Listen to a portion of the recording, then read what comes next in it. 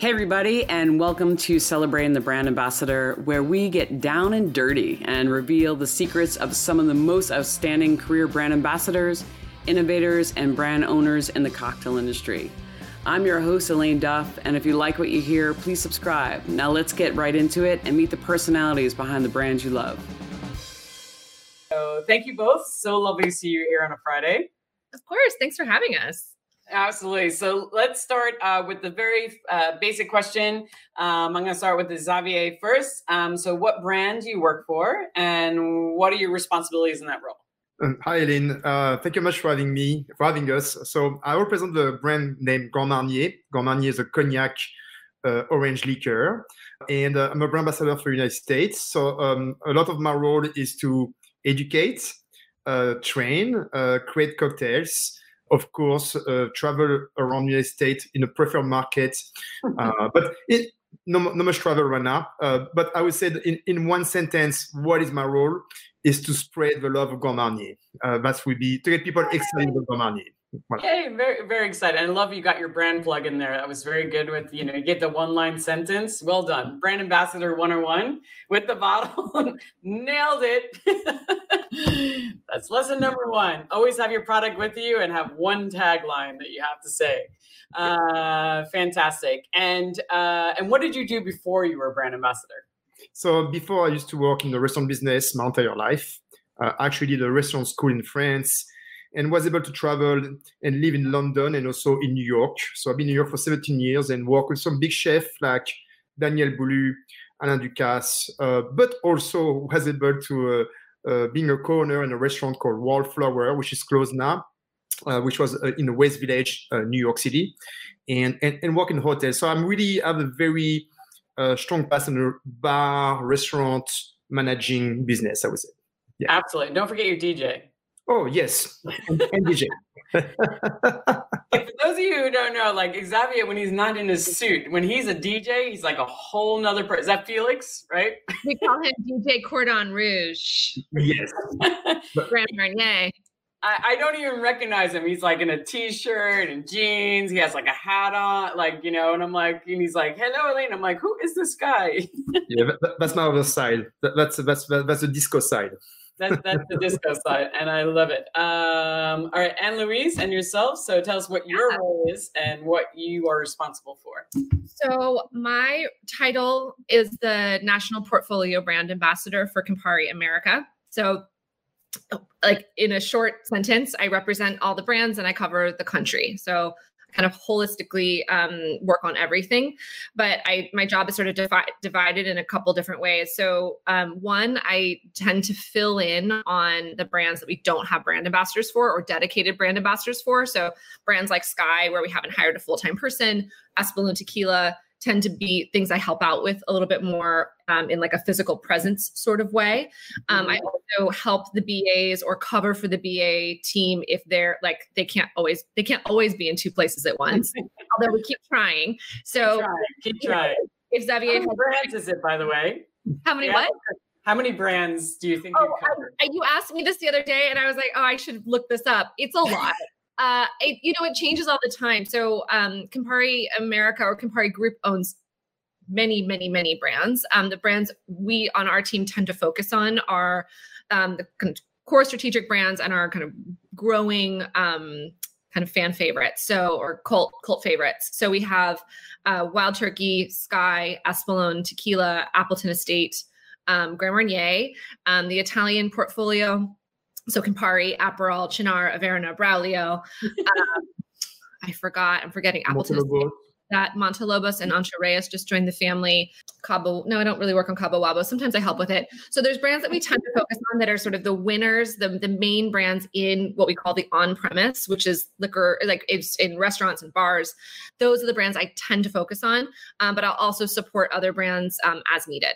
So I do that. So I kind of work on all the brands, kind of like a Swiss Army knife as needed when things come up. Mm-hmm. And then I also represent the portfolio. I represent the company as a entity to the industry. So I like to say I'm like a lighthouse. So I have the message of our brands and I share that out to the industry, but I also pull all that knowledge from the industry back into Campari America and work with our teams to create tools and messages and all the assets that support the industry in the best way possible. Very nice. And so I'm going to give a shout out. Ciao, Giorgio, Natasha. Those are two people. They sent a little love. I can't comment back on Facebook through StreamYard, but thank you so much for tuning in. And that is a huge role of covering all those brands. And tell us what you did before you did this role. So before, most recently, I was the national brand ambassador for Grand Marnier. So I worked directly for the Maison before the acquisition into Campari. Mm-hmm. And then before that, I worked at Pernod Ricard. I was the Pernod Absinthe brand ambassador for 2 years. And then before that, I was a bartender and worked in actually, Xavier and I had a lot of crossover in where we worked. Oh, really? We worked there at the same time. Yeah.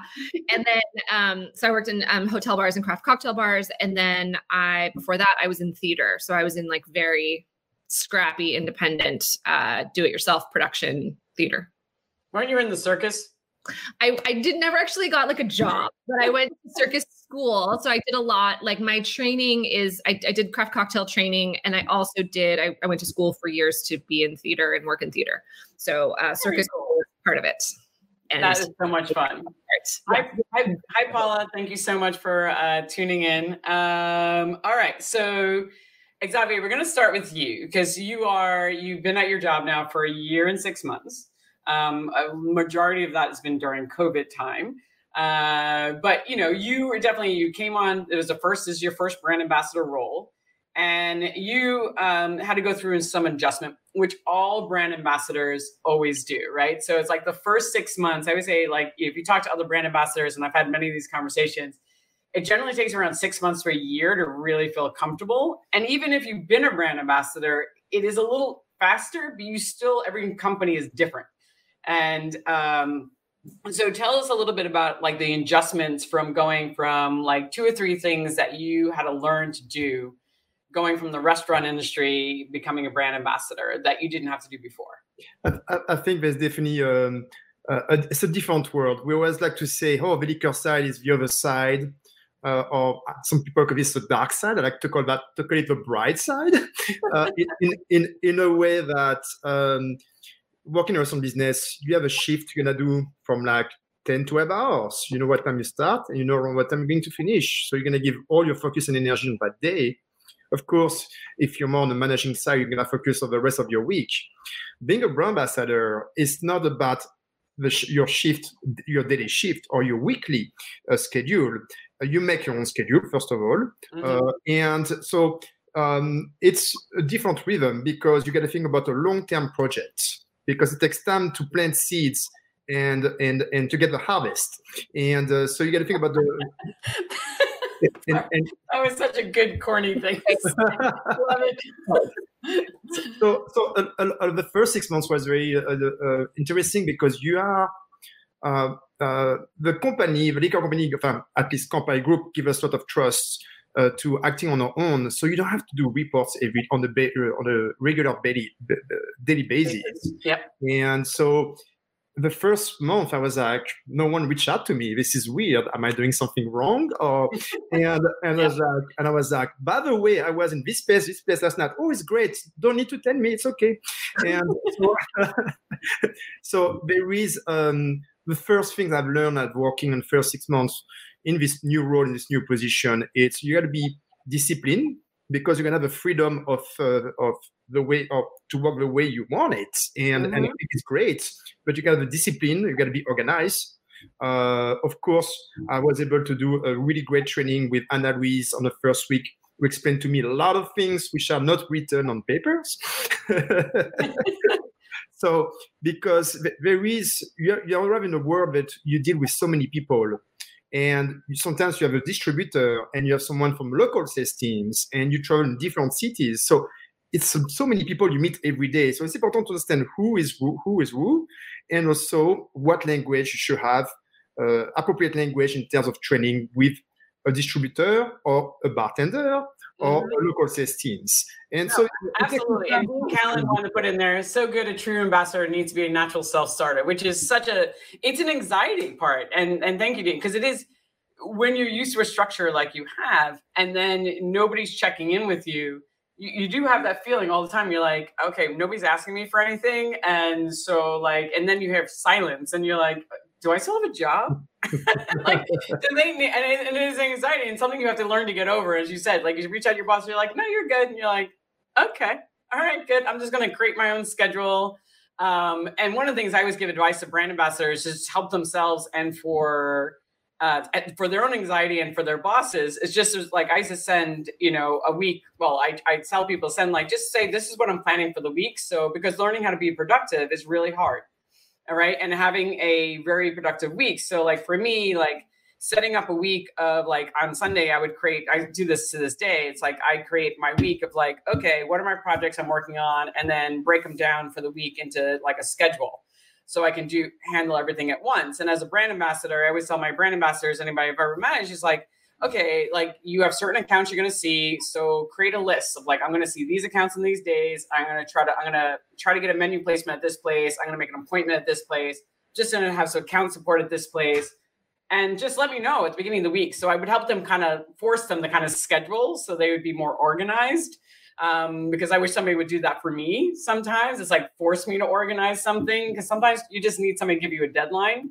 To know somebody's paying attention, because you can just all suddenly you realize 3 days have gone by and you're like, what did I do? I've been to a couple of bars. I saw some good friends.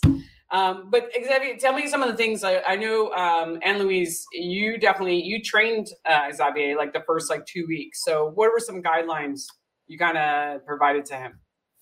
So just to be clear, I am not Xavier's boss. Yes. I think there's sometimes a misperception or a misconception that I manage the brand ambassador team. I don't. A very incredible person named Marie manages the BAs and is very good at that. So she gave him this is how your job works. These are your KPIs. This is how your reporting structure works.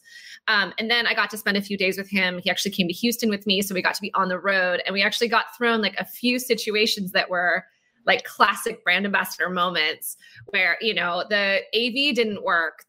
We had to give an 2-hour long presentation. He got to watch me present something that's hard to do a 2-hour presentation and keep everyone engaged. And I came out and said okay, did you see the things I did to keep them involved? And then we did, I took him to Shabu Shabu. As you should. As his first time ever. It was very fun. And I think I gave you some things. So one, like you said, really, really beautifully, you gave the seed metaphor, but I often say, working in a restaurant every night is a sprint, but when you work on brands, it's a marathon, and you're going to start to work on something in January that you might not see come to fruition until July. And we're so used to, especially in that transition from working in a restaurant or working in hospitality, where everything's moment to moment to moment, fast. And you're only as valuable as the last thing you did, the last transaction, the last drink. Yep. In our world, in this corporate structured space, there's a lot more room to work on things, to plan things. There's a lot more teamwork. There's a lot more approvals. You have to get permission from so many people to get something done. It's oh my God. It's the UN sometimes. Oh God.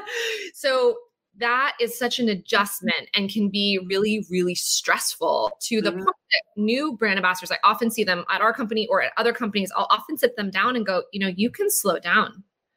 You're going to burn out. And we see that all the time.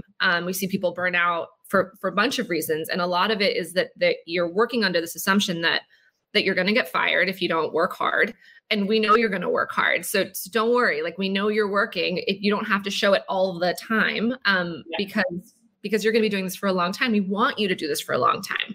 I know. Industry secret. You and I talked about this really quickly. It's really hard to get fired once you're in a corporate team. It takes so much effort.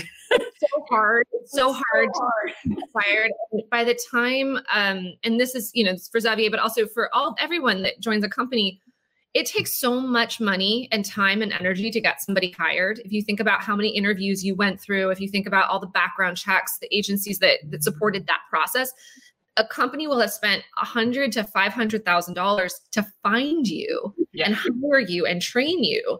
So they're not looking to fire you if you are late on your first expense report, or you mess up one time, or you don't, if you don't hit your KPI the first month. Like, it's okay. You're learning. It takes time. So I definitely shared that. And then I think I also, and that idea of burnout, I talked about really taking care of your body and your mind, and building in time in your workday to take care of your body, so that, I always schedule in time to work out every day, because it's part of my job is to show up quickly. Yeah. And so I need that to run. And I think when I worked in hospitality, it was like I ran myself ragged, and I was sick all the time and constantly hurting myself. And I never learned that until I came to this role, where I really had to stop and take care of myself and prioritize that. And then everything else actually was better. No, and Xavier had actually talked about this when we talked about it the other day. It's like, about, they asked you a question, right, when you're on your interview about, to make sure you're taking care of yourself. Xavier, what did they ask you? They asked me if I was doing any sport, and I said, yes, I run like a few days a week. I was like, great, excellent. Do you have a hobby? Yes, great. We love people that have a hobby. So it's important to have a balance in our job. And one thing I appreciate with Campari Group, it's they really want their employees to be healthy. I think healthy and have a proper balance in your ethic is going to create a better performance at work, better results. And it's really a great state of mind. And it's not about how many hours you're going to work a day and squeeze everyone and getting everyone tired and stressed. It's about the result. And it's really, really, and it's why this company is really, I think, really growing very fast, because they care about the wellness of their employees. Yeah, no, I think it's really important. And obviously our industry has definitely switched a lot in the last couple of years, and health and wellness has definitely become a big thing. The industry is also getting older. A lot of people are in the industry and now have, they're older, they're wiser, they have kids, families. Those things have happened. So when I got into it, it was like, I had to pretend I wasn't a mother. Like, I was like, because people are like, what, you have a kid? I was like, nope, don't have a kid. Because they were like, wow, you're old. Like, it was not cool to have a kid. I was like, meanwhile, Dylan would be strapped to my chest going to South Beach Food and Wine, because like I had to bring the sitter with me, because that was the only way I was going to go to South Beach Food and Wine. So it was like, she's coming with me, and that's just the way it is. So I couldn't hang out till 1 o'clock in the morning, 2 o'clock in the morning. I had to be home at 10 or 11 because, I had to get up in the morning with my little one. So I was grateful, because it did keep me that balance as well. So I think now people are just learning that naturally without having to have a kid to remind them of that, which is great. I would also add, Elaine, as the last piece, sorry, not to cut you off, but just because I have to switch, but like just to say, and the thing that you're saying, the thing that Xavier is saying, and the thing that I sat him down, I was like, you have to love your brand. That's not negotiable. Yes, absolutely. But bleed it. And also you have to bring yourself to this job. And that's why we ask, what do you do for fun? What are your hobbies? That's why it's so good to know, like, what are the things you're passionate about, so that you can bring all of that to your job. And you're not leaving that or abandoning that or losing yourself in this new thing that you're actually bringing. Xavier's love of music shows up in his job all the time. Xavier's love of craft cocktails shows up in his job all the time. Benny's love of skateboarding and of tattoos shows up in his job when he works. That we see them shine through the brand, and that's really the light that we want to see. So that's really what we also look for and encourage in the brand ambassador team. Yeah, no, I think that's really, really important, because it's like there's a part of that brings some extra energy, and if you could tie that in, like what you're passionate about, I think that's incredible, because it makes it more authentic. The more authentic you are, the better brand ambassador you are. It's like it comes through every single day. It's like when you love what you're talking about and you're doing something you care about, it's like you really project it, and it becomes more natural rather than something you're forcing. And Xavier, I wanted to go back to, you mentioned something really key before, which was you got to learn to give your message in a different way, because you obviously have an extensive background of, fine dining and really elaborate cocktails, and, knowing that different audiences need different messages. So just give me a little example. So when you talk to a distributor, what do they need to know? I think there is different language. Of course, if you talk to a bartender compared to a distributor, a bartender are going to talk more techniques about cocktails and how we can really enjoy Grand Marnier in so many ways. And it's going to be, it's one of my specialty because what I've been doing for so many years. But also the distributor, sometimes you got to help them to find some keywords to help them to sell Grand Marnier more. Let's not forget that a distributor represents many brands, not just one or two, sometimes hundreds or thousands. Mm-hmm. And so how do you, and our role is really to assist them on the field so we can also upsell Grand Marnier. And of course, there's many ways to do it with incentives and other techniques, but also they need to learn a few keywords from Grand Marnier. We can talk, like Anne Louise said before, we can talk for 1 hour about the product. At the end of the presentation, they're going to remember 3 or 4 things. Yeah. And it's really important to focus on this word that can help them to succeed also on the field. Yeah, no, absolutely. It is really key. And you'll find the bartender who's like nerding out and they'll get all into it. And they want to, and then you meet the bartender, like, you know, they're just working at a dive bar. They just want to know, is this good in shots? Great. Let's make that happen. Or I can make a Cadillac margarita. Show me how to make that. And that's all I care about, you know, and which is, you know, it is definitely learning those things. And it is something you learn on the job. But it is nice to have guidelines, have somebody who's done it before tell you and be like, you know what, you don't need to give them all that. They don't need to know that. Just stick to the facts and they'll be so happy and it'll be much more engaging. Dean actually came forward again, and it's so true. And Dean, we will talk about it. The fact that like, and I'll jump to it now. It's like, you know, one of the things, because you will also working within the company, you are working with corporate and you're working with brand teams, and learning how to work with them is always interesting, right? Because you do need to understand how they work and operate. It allows you to be a better brand ambassador because you understand you're working on a project that they created last year in a meeting, and then being more involved in what they're putting in the future is great. But everything that they're putting forward is also tied to bonuses and sales. And what we do and what you guys do is like more brand awareness. So Dean was saying sometimes your projects get dropped, which is so true, right? It's like, yeah, I'm like, Anne Louise, I'm sure you've like, you know, don't get too attached. I call it the graveyard of great ideas. Like they're all out there and you can't be super attached. Like you're here to support the company in achieving its goals. And if you can also achieve your goals at the same time, great. But really the reason they employ you is to execute what they need to get done. And yeah, sometimes you don't get to do the thing you wanted to do. Sometimes you really do, and it's really exciting. Sometimes it switches and the new thing is actually ends up being cooler than the thing you were going to do before. So I think it's always being flexible and being open and being ready. Like I grew up in improv theater. So like, I am always ready for whatever's next, whatever's coming, how it's going to change. Like I'm very yes, and sure, let's make it happen. But this can change on the dime. You never know. Or a pandemic could come. Like we had no idea. Xavier and I were presenting. We had planned a multi-city national tour that we were going to spend the whole year doing a Grand Marnier adventure. And then we got to do one of them. And then the next day they said everything's canceled until June at the time. Yeah. And we had to say, okay, how do we solve this for right now? And what do we need to do? And we jumped on and we figured out how to make it digital, and we created a whole program that way. No, which is a really, really, which is a big thing. It's like, it's because it can get frustrating, especially if you're not working with the brand team directly and you don't understand. You're like, what? Like I just spent all this time and hours. So I always give recommendations for brand teams. I'm like, you should work really closely with your brand ambassadors because they are in the field, they're putting things forward. And the more that they understand about what your goals are and objects, what you're looking to achieve by the end of the year, whether it's case sales or the amount of people it's like, if they know that, then it's like they can help you out in the field. And also, I'm sure you probably give back information to the brand teams. Like you see trends, things that are happening, right? So you could be a better resource if you know what they're working towards.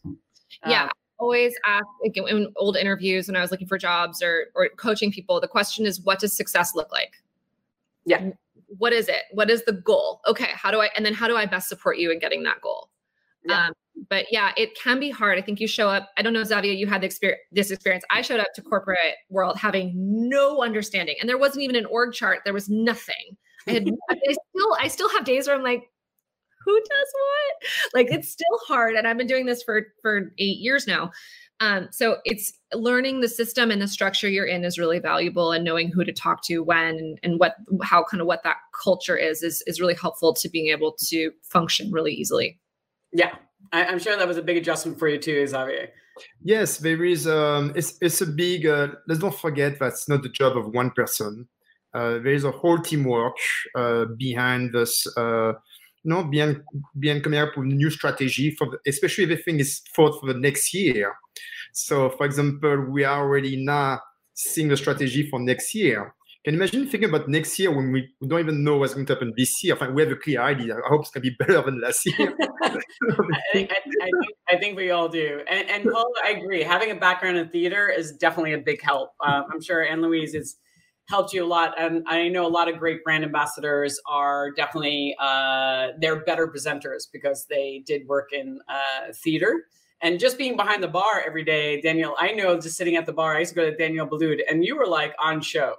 You'd sit there and you would have to present there'd be like a theater that went on with every drink you presented, but definitely creative theater.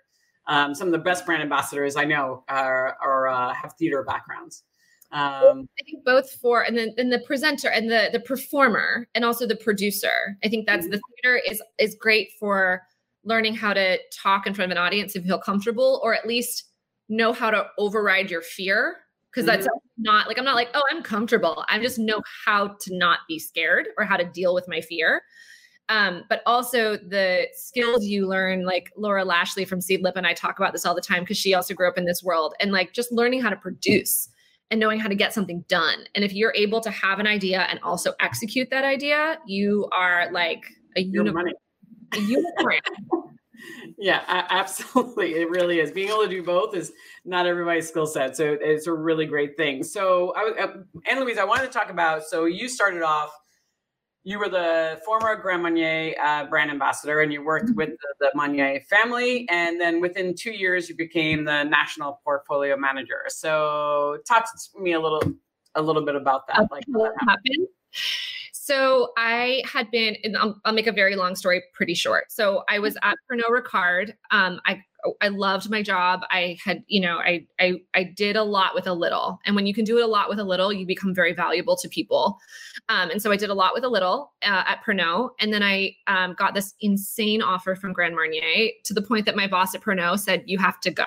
Like, you got to go take that job. It's going to be amazing. Very good boss. She's a very good boss. She's still incredible. Still an incredible mentor to me. And she's like, you have to take this. You have to take the job. You got to go. Bye. She's like, if you don't take it, I'll fire you. So I took the job at Grand Marnier. I went to work for the Maison. And then in a crazy switch of events that happened, after 2 years at Grand Marnier was up for sale. And we knew it was up for sale. And it was a very nerve-wracking 9 months of like, who's going to buy it? What's going to happen? We don't know. And, anyone working on small brands, if you ever are in that acquisition moment, or you don't know what to do, send me a message, and I'll absolutely chat with you about kind of how I navigated this more specifically. Because it's a scary time to be working at a company. It's really exciting, but it can be really scary. And so we didn't know what's happening. And then we heard it was being acquired by Campari, which was very exciting. It wasn't even on like the table of options. And I was like, what? So into my office at Grand Marnier walked in my old boss from Pernod, who had been hired by Campari to build a team that focused on the industry, that we hadn't really done that before. We had mostly focused on the off-premise, on liquor stores, big box stores, grocery. And Campari America, in this acquisition of Grand Marnier, was able to, with the money Grand Marnier brought in, and also the division of Grand Marnier's distribution, on-premise and off-premise 50-50, which is really rare. We were able to start a new on-premise division and a trade marketing department. So he walked into my office and we were like, hi, like we used to work together. Nice to meet you. And he said, I know there's a lot going on, transitions, you can get a buyout, you could leave, he's like, I would love for you to stay and continue to work with us. And I said, I would love to, but I've also been working on Grand Marnier for 2 years and I would love to take on some more responsibility and some more brands. And he's like, yeah, which ones? And I just channel that energy, especially women, like channel that moment. I don't know how I did this, but in this moment I said, yeah, all of them. And he said, okay, great. And I said, great. You got to ask for what you want. I mean, you really do. It's what I wanted. Yeah. I knew I could do it. I knew I was up for the challenge. I had faith in myself. And I wanted to do, like, for me, I'm less title driven and more like experience driven. And I knew that I was like, so my kind of words are always like more and bigger. And so, yeah, I was like more and bigger. Yes. So more brands, bigger territory. I would like that. And he said, okay. No, which is it's such a great story. I mean, I know I told you guys this story and I'm going to share it again. It's like, I became the first ever mixologist and national luxury brand ambassador for Diageo. And I had never worked behind a bar. So I just said, I want to become a brand. I want to be the mixologist. And they were like, what is a mixologist? And because it was 2005 and it was not a title. It was like, PDT just opened, Death and Company just opened. These bars just opened, and Diageo didn't do a lot of on-trade either. They weren't really focused on the on-trade. It was mostly off-trade. And I knew I really loved giving education. And that time I was in charge of the brand ambassadors, the small program that we had. And I just loved being the person who did the education and the events and all this stuff. And I was like, no, I want to learn everything there is about cocktails. And I presented it to two bosses, and one boss said no. And then I got a new boss 6 months later, and it was like 2004, I think, when I started this. And he said no. And then finally I had a boss. It was Michael Stoner, who ran the brand ambassador program for the whiskey ambassadors. And he said yes.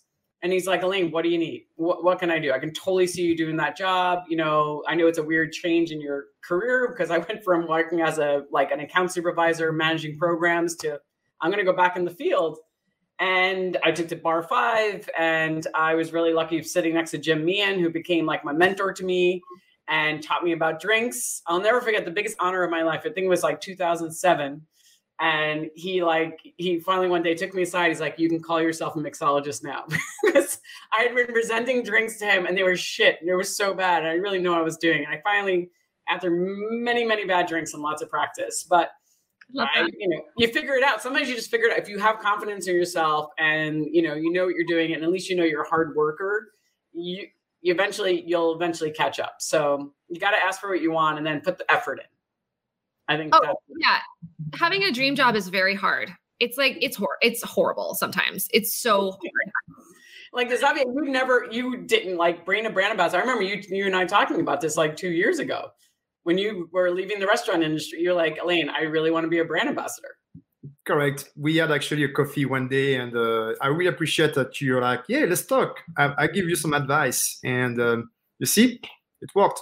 and here you are working at Campari. So, and let's talk about so Xavier and Anne Louise, your roles are very different. So Xavier, you have a more of a traditional role that has, KPIs and things of that nature. What do you find the most challenging, like when you're traveling around, like when in normal times when you're traveling, did you have any goals that were like really hard to hit?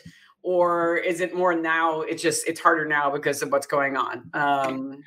It's my role is still fairly new. Like we said at the beginning of the interview, I've been in this role for a year and 6 months. So imagine in March in 2020, I was a brand ambassador for like 7 months, 8 months, wow. And so I was supposed to really grow into this role and get more comfortable and start to travel more because I was supposed to cover a few preferred markets, which, by the way, I enjoy very much also to travel in America because depending on where you go, Grand Marnier enjoy different ways, there's different trends. So it was a very rich experience to travel and meet so many great people and so many great bartenders and the community. Unfortunately, this did not happen because we all know why. So it's which is interesting, and I think which is fairly new also for everyone. It's fairly new.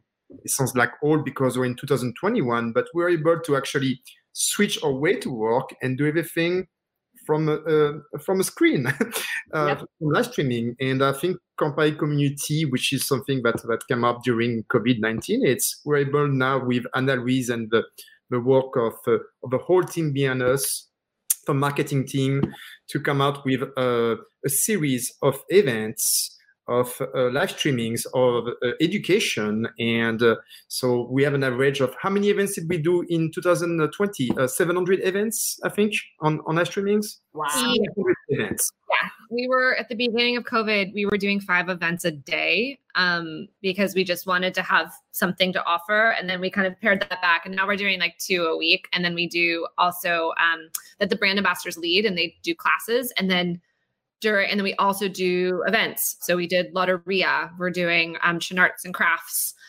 So we have events also that happen where people sign up and get stuff in the mail, and we do programs.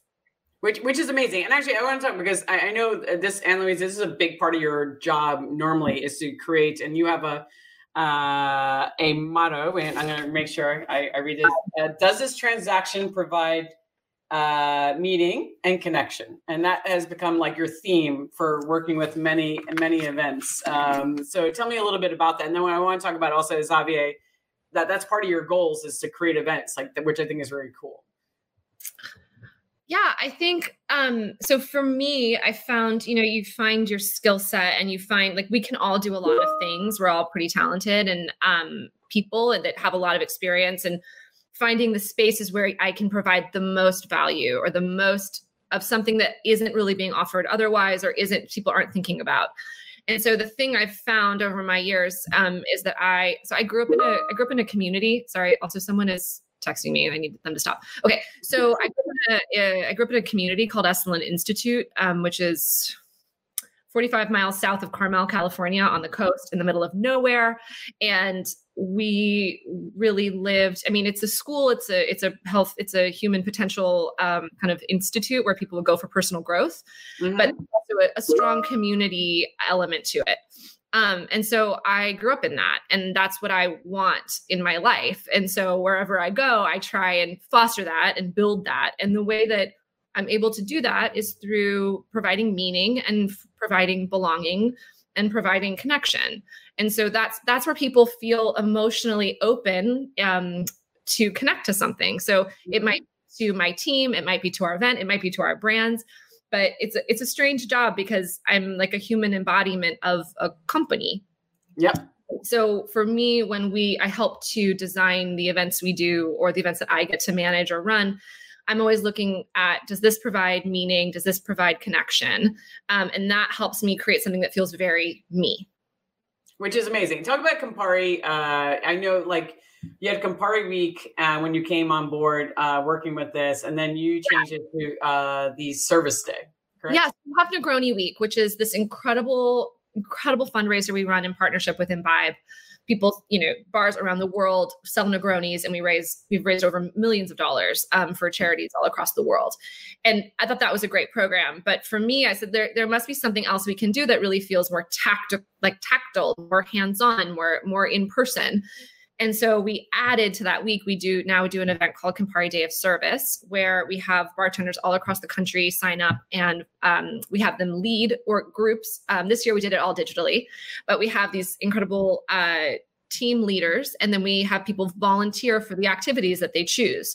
So I believe last year we had almost 900 volunteers around the country. And we send them all t-shirts. So everyone's in a matching shirt. And they're all posting to social media, and we give them all the same hashtags. So everyone's connecting, even though we're not in one place volunteering, we're all across the country on the same day, doing something in our communities. So to me, that's, and it doesn't really align the Campari, it doesn't quite align with exactly the Campari message, but it also is the Campari message of this is how we want to show up in the world. And this is what's important to us. And these are our values. And we're going to put our energy where those are and support our communities. Another thing I do mailings every year. So I don't know if you guys have gotten. I love the mailings. I was a beneficiary of the mailings. My Mother's Day present, it was the best thing ever. Some Aperol showed up, some Prosecco. It was fantastic. It made my day. Oh, I'm so glad. And that's the thing, is we want to recognize and see people celebrate the moments in their lives that are important when they win awards or when it's Mother's Day. Or I also do just large mailings out to 3,000 people across the country. And we try and send out little gifts. And the gifts always need to be useful. They need to be fun. And I don't want to send trash. So, That's the goal. But I have people write me and say, this was a really hard month. But then I opened my mailbox and I got something from you, and it really like brightened my day. And so which is great. Paula says she loves Campari Day of Service, by the way. Oh, good. Thank you. So always looking to do things like that.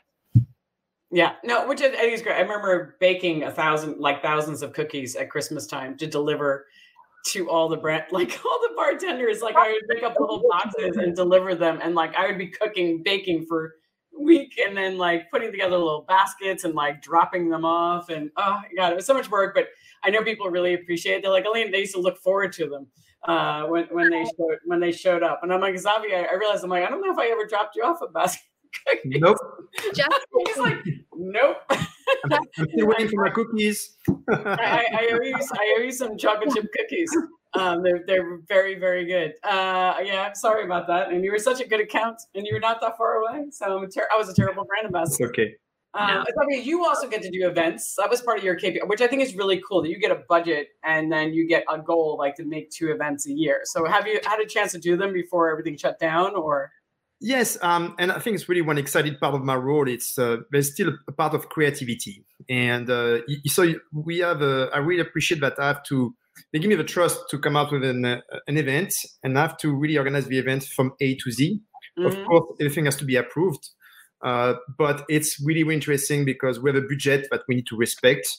And once again, we're talking about different size of events, from small trade event to medium trade events. So not like 500 people in a big room. I'm not at this level. So this year was a bit different because, hey, how can we create an event without being in the same room? So everything has to be contactless. Mm-hmm. Actually, for an example, I created an event for Bastille Day, because Bastille Day, of course, connect with the brand Grand Marnier because it's French.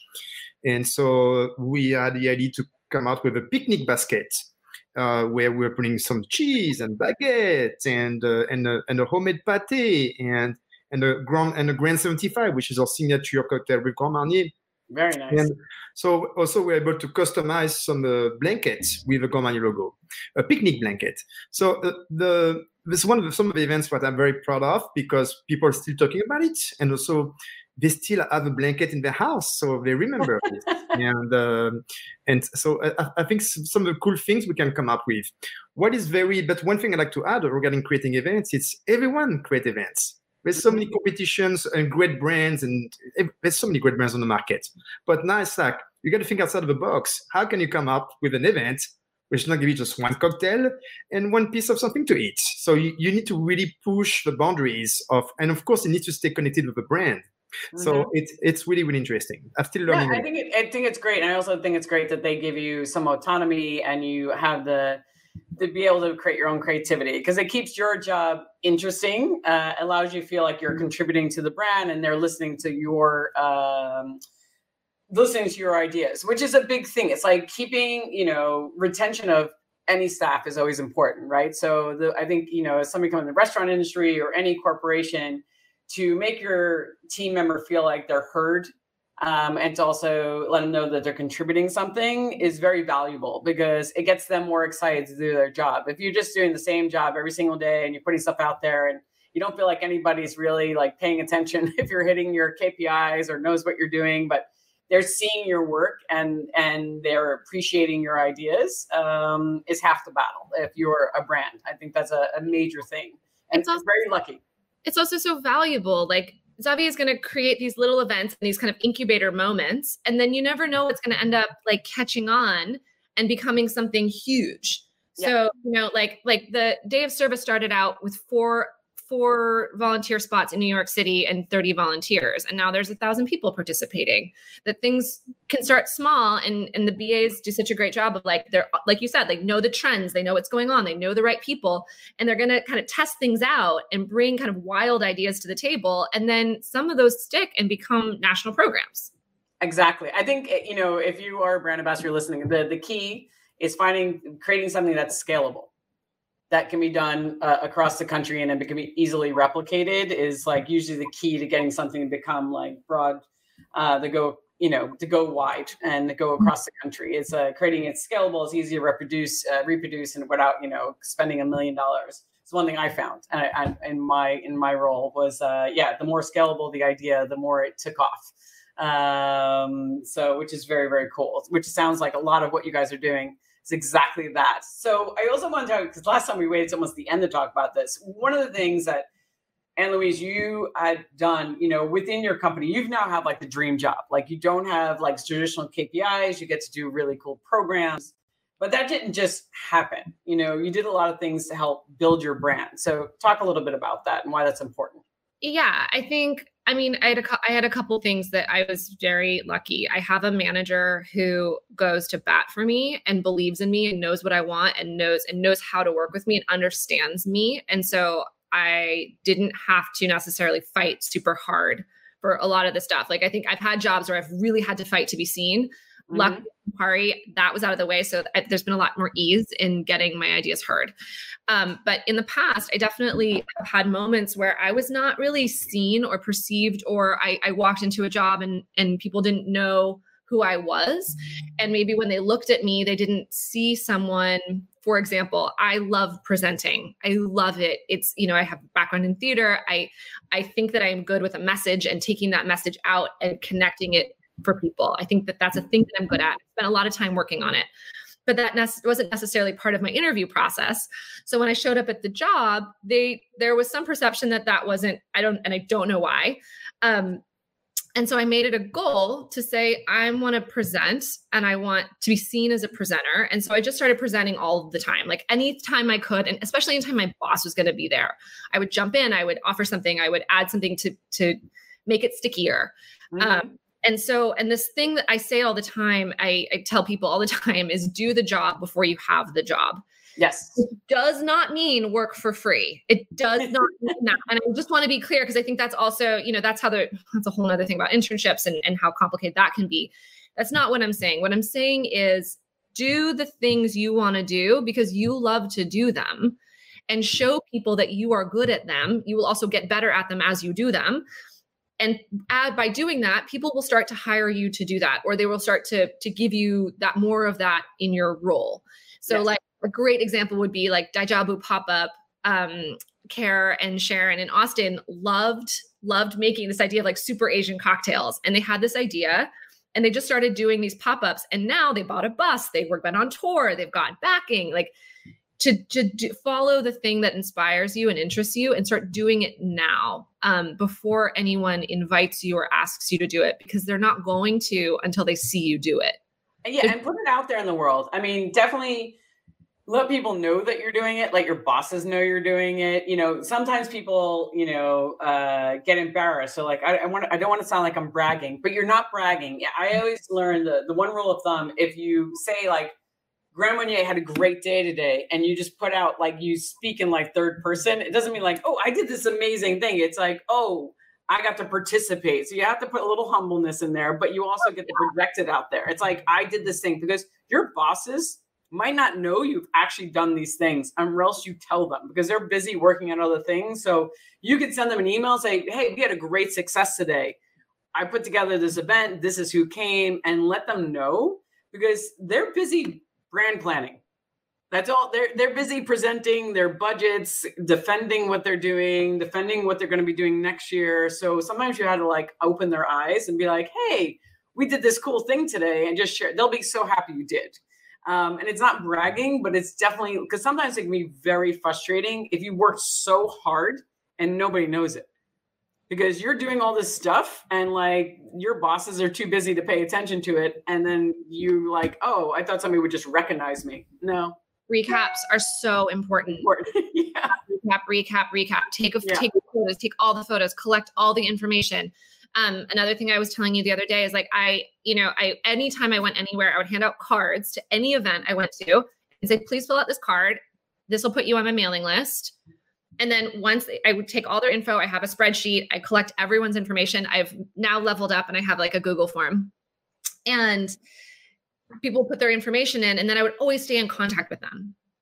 So you're just, you and I are still going to exchange that information. I love this.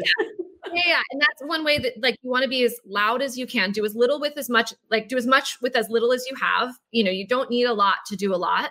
And especially with the internet, you can be really loud about it. so that you can't be ignored. But recap, make your decks. Even if no one's asked you, just make your deck every month, especially in the beginning, so that if someone does ask you later, you're like, yeah, here you go. Here's everything I did. And you're not scrambling to find all your stuff. Yeah, absolutely. Xavier, are you learning from this? Yes. Yeah. Already, who knows? I've been collecting business cards, but is that a thing now? Yeah, I think it's still a thing. And Eric Anderson says it helps your boss to brag about you and to do your job before your job is so relevant when it comes to the BA role. I think it is. I mean, Xavier, have you had an example? Like, I know you're still in the learning role, right? You're still like just loving being in your role that you have, which I think is because you're new, which is great. And like for you, like, is there anything, a skill that you get to show off more than anything else from your past life and now that's really part of your job now?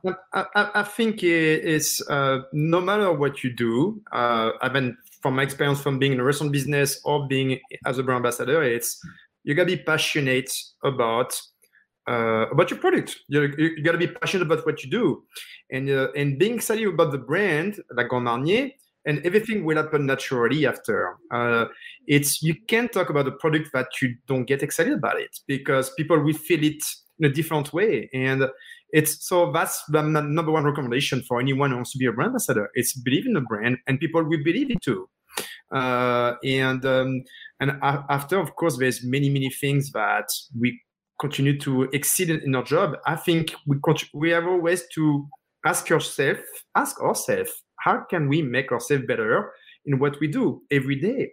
And I don't think it's just for the position of brand ambassador. It's every job you do, because the day you stop asking yourself how you can make yourself better, I think you better to be retired, because there's not much going to accomplish more.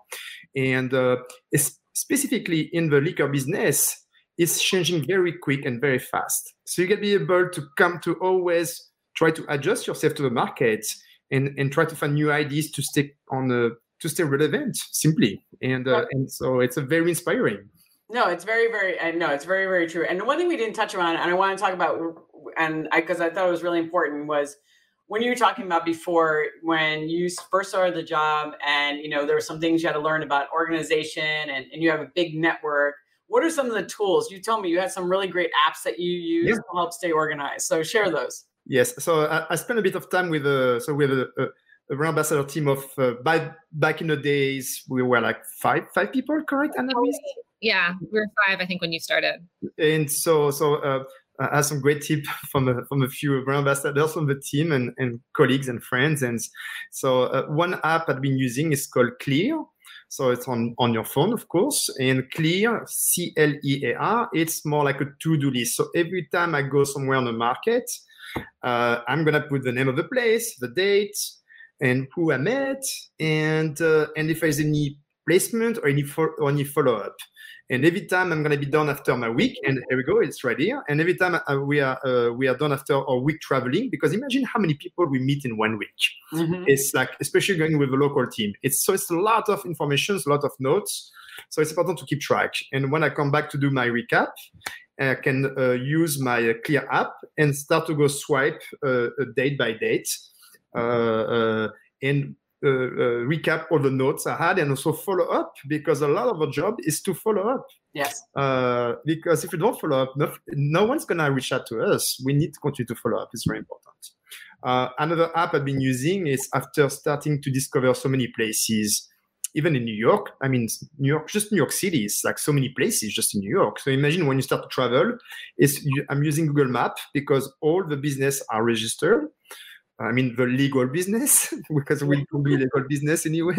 But I start to keep track of every place. And on Google Maps, you can actually create a folder with restaurants or cocktail bar or places you need to see, or in the way you want to organize it. And after, you can start with the name of the bartender you met, the name of the buyer, and when you come back 6 months, 7 months, or a year after, you still have those notes. They're still in your Google Map. So it's really one cool trick to use.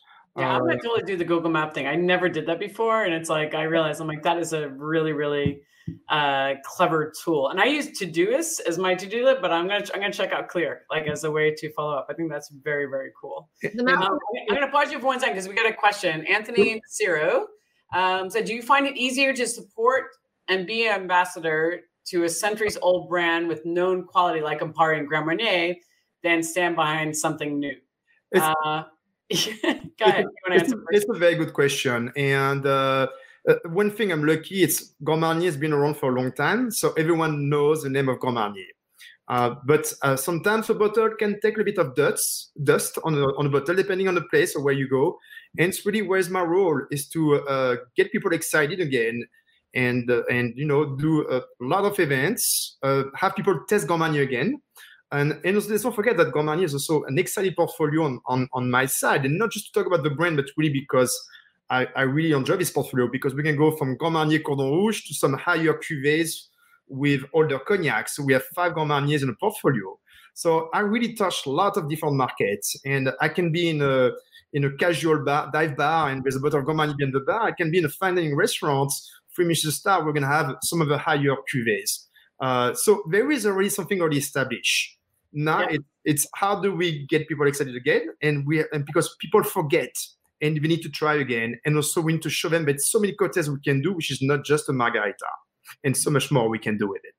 No, I think there's the challenge on both sides, isn't there? When it's something that's been around for so long, but it's lost, like people don't know what to do with it. And there's so many new exciting products that have come out into the marketplace. So it's like, how do you make it new again? It's such a big challenge. I don't know, Anne Louise, do you have? Definitely. I have so many thoughts on, I mean, it's a great question. I think what's also really important is I see this time and time again. People take a brand job, or they'll talk to me. They're like, I want to be a brand ambassador. I'm like, cool. What do you want to work on? And they're like, anything. Not the answer. Like, not the answer for me, not the answer for anyone you're interviewing with ever. The only answer is I love this brand so much that I want to spend all of my time thinking about it and sharing it with other people. It's the only answer. It's not like, well, I figured it was time to transition. Like, no, the answer is I love this brand. Everything else can come after that. But I see this time and again where people take brand jobs with brands that like they're not quite aligned with, or doesn't make sense for them as people, or they don't do their homework and they don't look into the brands before they start to work on them. And then they're really stuck because there's not much there. Mm-hmm. And so when you choose a brand to work on, you're also interviewing them as much as they're interviewing you. And you want to do your homework on the brand and make sure there's enough stuff there that you can work with. There are very old brands that have no transparency and no knowledge and no information for you. There's also old brands like Grand Marnier that have a ton of history, a ton of transparency, so many assets, which is 100% why I went to work for Grand Marnier. I was like, oh, there's a million things I can talk about with this brand. There are new brands that have nothing behind them, that are basically made out of air, that that have no brand story. And there's new brands that have a decade's worth of work and dedication that got put into making them that you can talk about. So it's really like, what is the message of that brand? And do you want to share that message, and why? But it depends. But you want to make sure you have something that has enough meat that you can spend a year traveling around the country and not get bored yourself talking about it.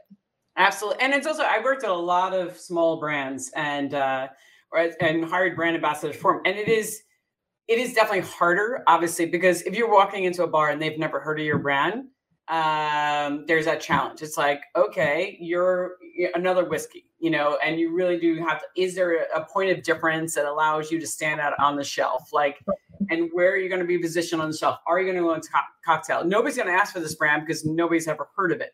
So it's like, you do have that challenge. You have to get onto a cocktail menu, because if you don't, it's not going to sell. And the conversation we talked about before, like being a brand ambassador is a lot about planting, as Xavier said, planting the seed to see what grows, right?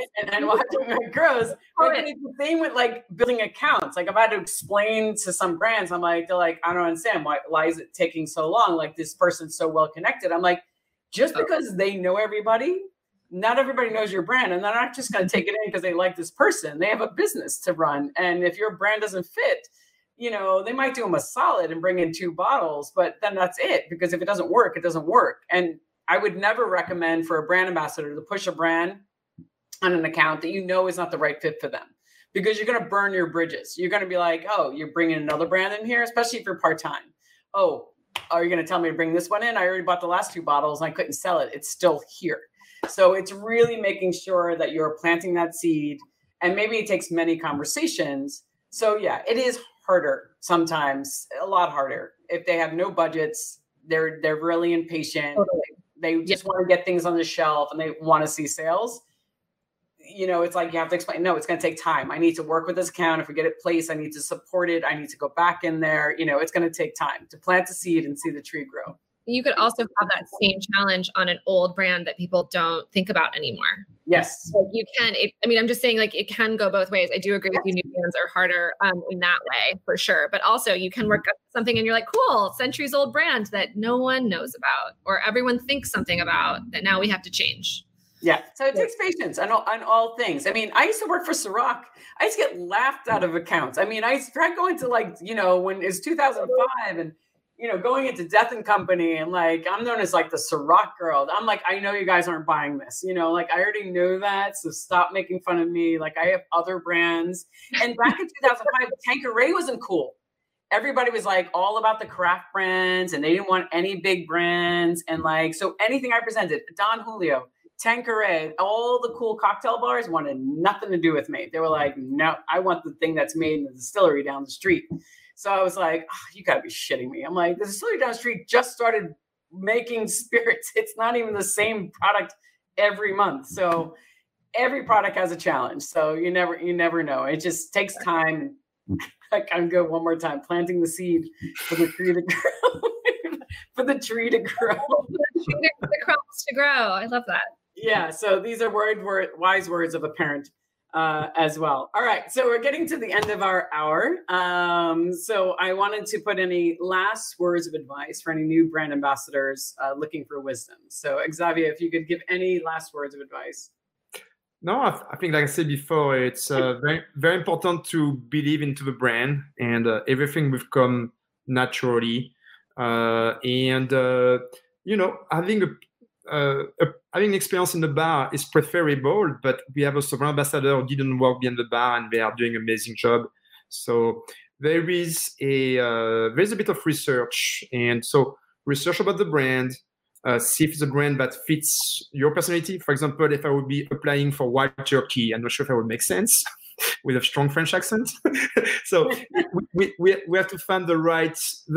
I think a lot of brand ambassador is being the face of the brand somehow, because you are directly on the field.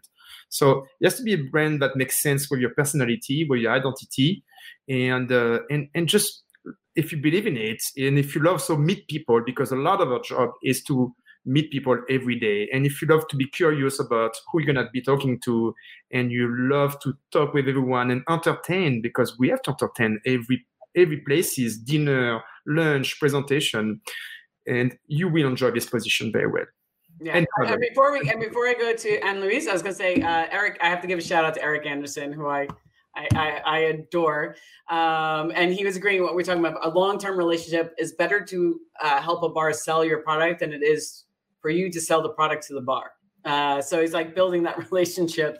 It really is about helping the bar sell. You want to be as to Eric's point, a partner to the bar as much as the bar is a partner to you. And you can't always get that with every single account. It does take, and if you find an account that doesn't want to work with you as much as there's many more bars out there, right? There's always another bar. Some bars are just not worth the time. Thank you, Eric. I totally agree. We totally agree. Anne Louise, yourself? I'll just close with a plug for the Campari community, actually. Yes. So we have classes 2 days a week hosted by our amazing brand ambassador team. We bring in guest speakers. We're covering everything from history to cocktail techniques to all sorts of interesting things about preservation and eco techniques. And we're doing something on sneakers next month. So connecting sneakers and cocktails. So we're doing a lot of fun out of the box programs. We'd love to have you join us in the Campari community. We're also hosting 2 programs right now called Chin Arts and Crafts. So if you want to get crafty with us, we're doing a tie-dye workshop and a paint by numbers project. So we're doing a whole bunch of stuff and we'd love to have you be part of it. You can find us at Campari Community on Instagram. And if you want to learn more about our brands, more about cocktail technique, anything behind our products, please go to the Campari Academy, which is run by Jessamine McClellan, and a fantastic resource that does all of our education. So Campari Academy, Campari community, we would love to see you there, have you join us and be part of what we're doing. Fantastic. I think that's amazing. You guys are doing such great stuff. And it was such a pleasure to be able to interview you both again. Isn't it? It's a different every single time. And for those of you watching, thank you so much for tuning in. Thank you for tuning in. Again, this is your host, Elaine Duff. I hope you enjoyed this week's episode of Celebrating the Brand Ambassador. If you did, please do me a solid. Hit subscribe wherever you listen to podcasts, leave an excellent review, and share on your social media. Also, follow me at Duff on the Rocks to tune in to the live version of these shows every other week on Facebook and say hi or get a question answered by one of our guests. Lastly, if you want to learn more about my online Brand Ambassador Academy or to sign up for one-on-one coaching, head to my website, duffontherocks.com or beverageba.com. Until next time, this girl is out and an ice cold martini is calling my name. Cheers, everyone.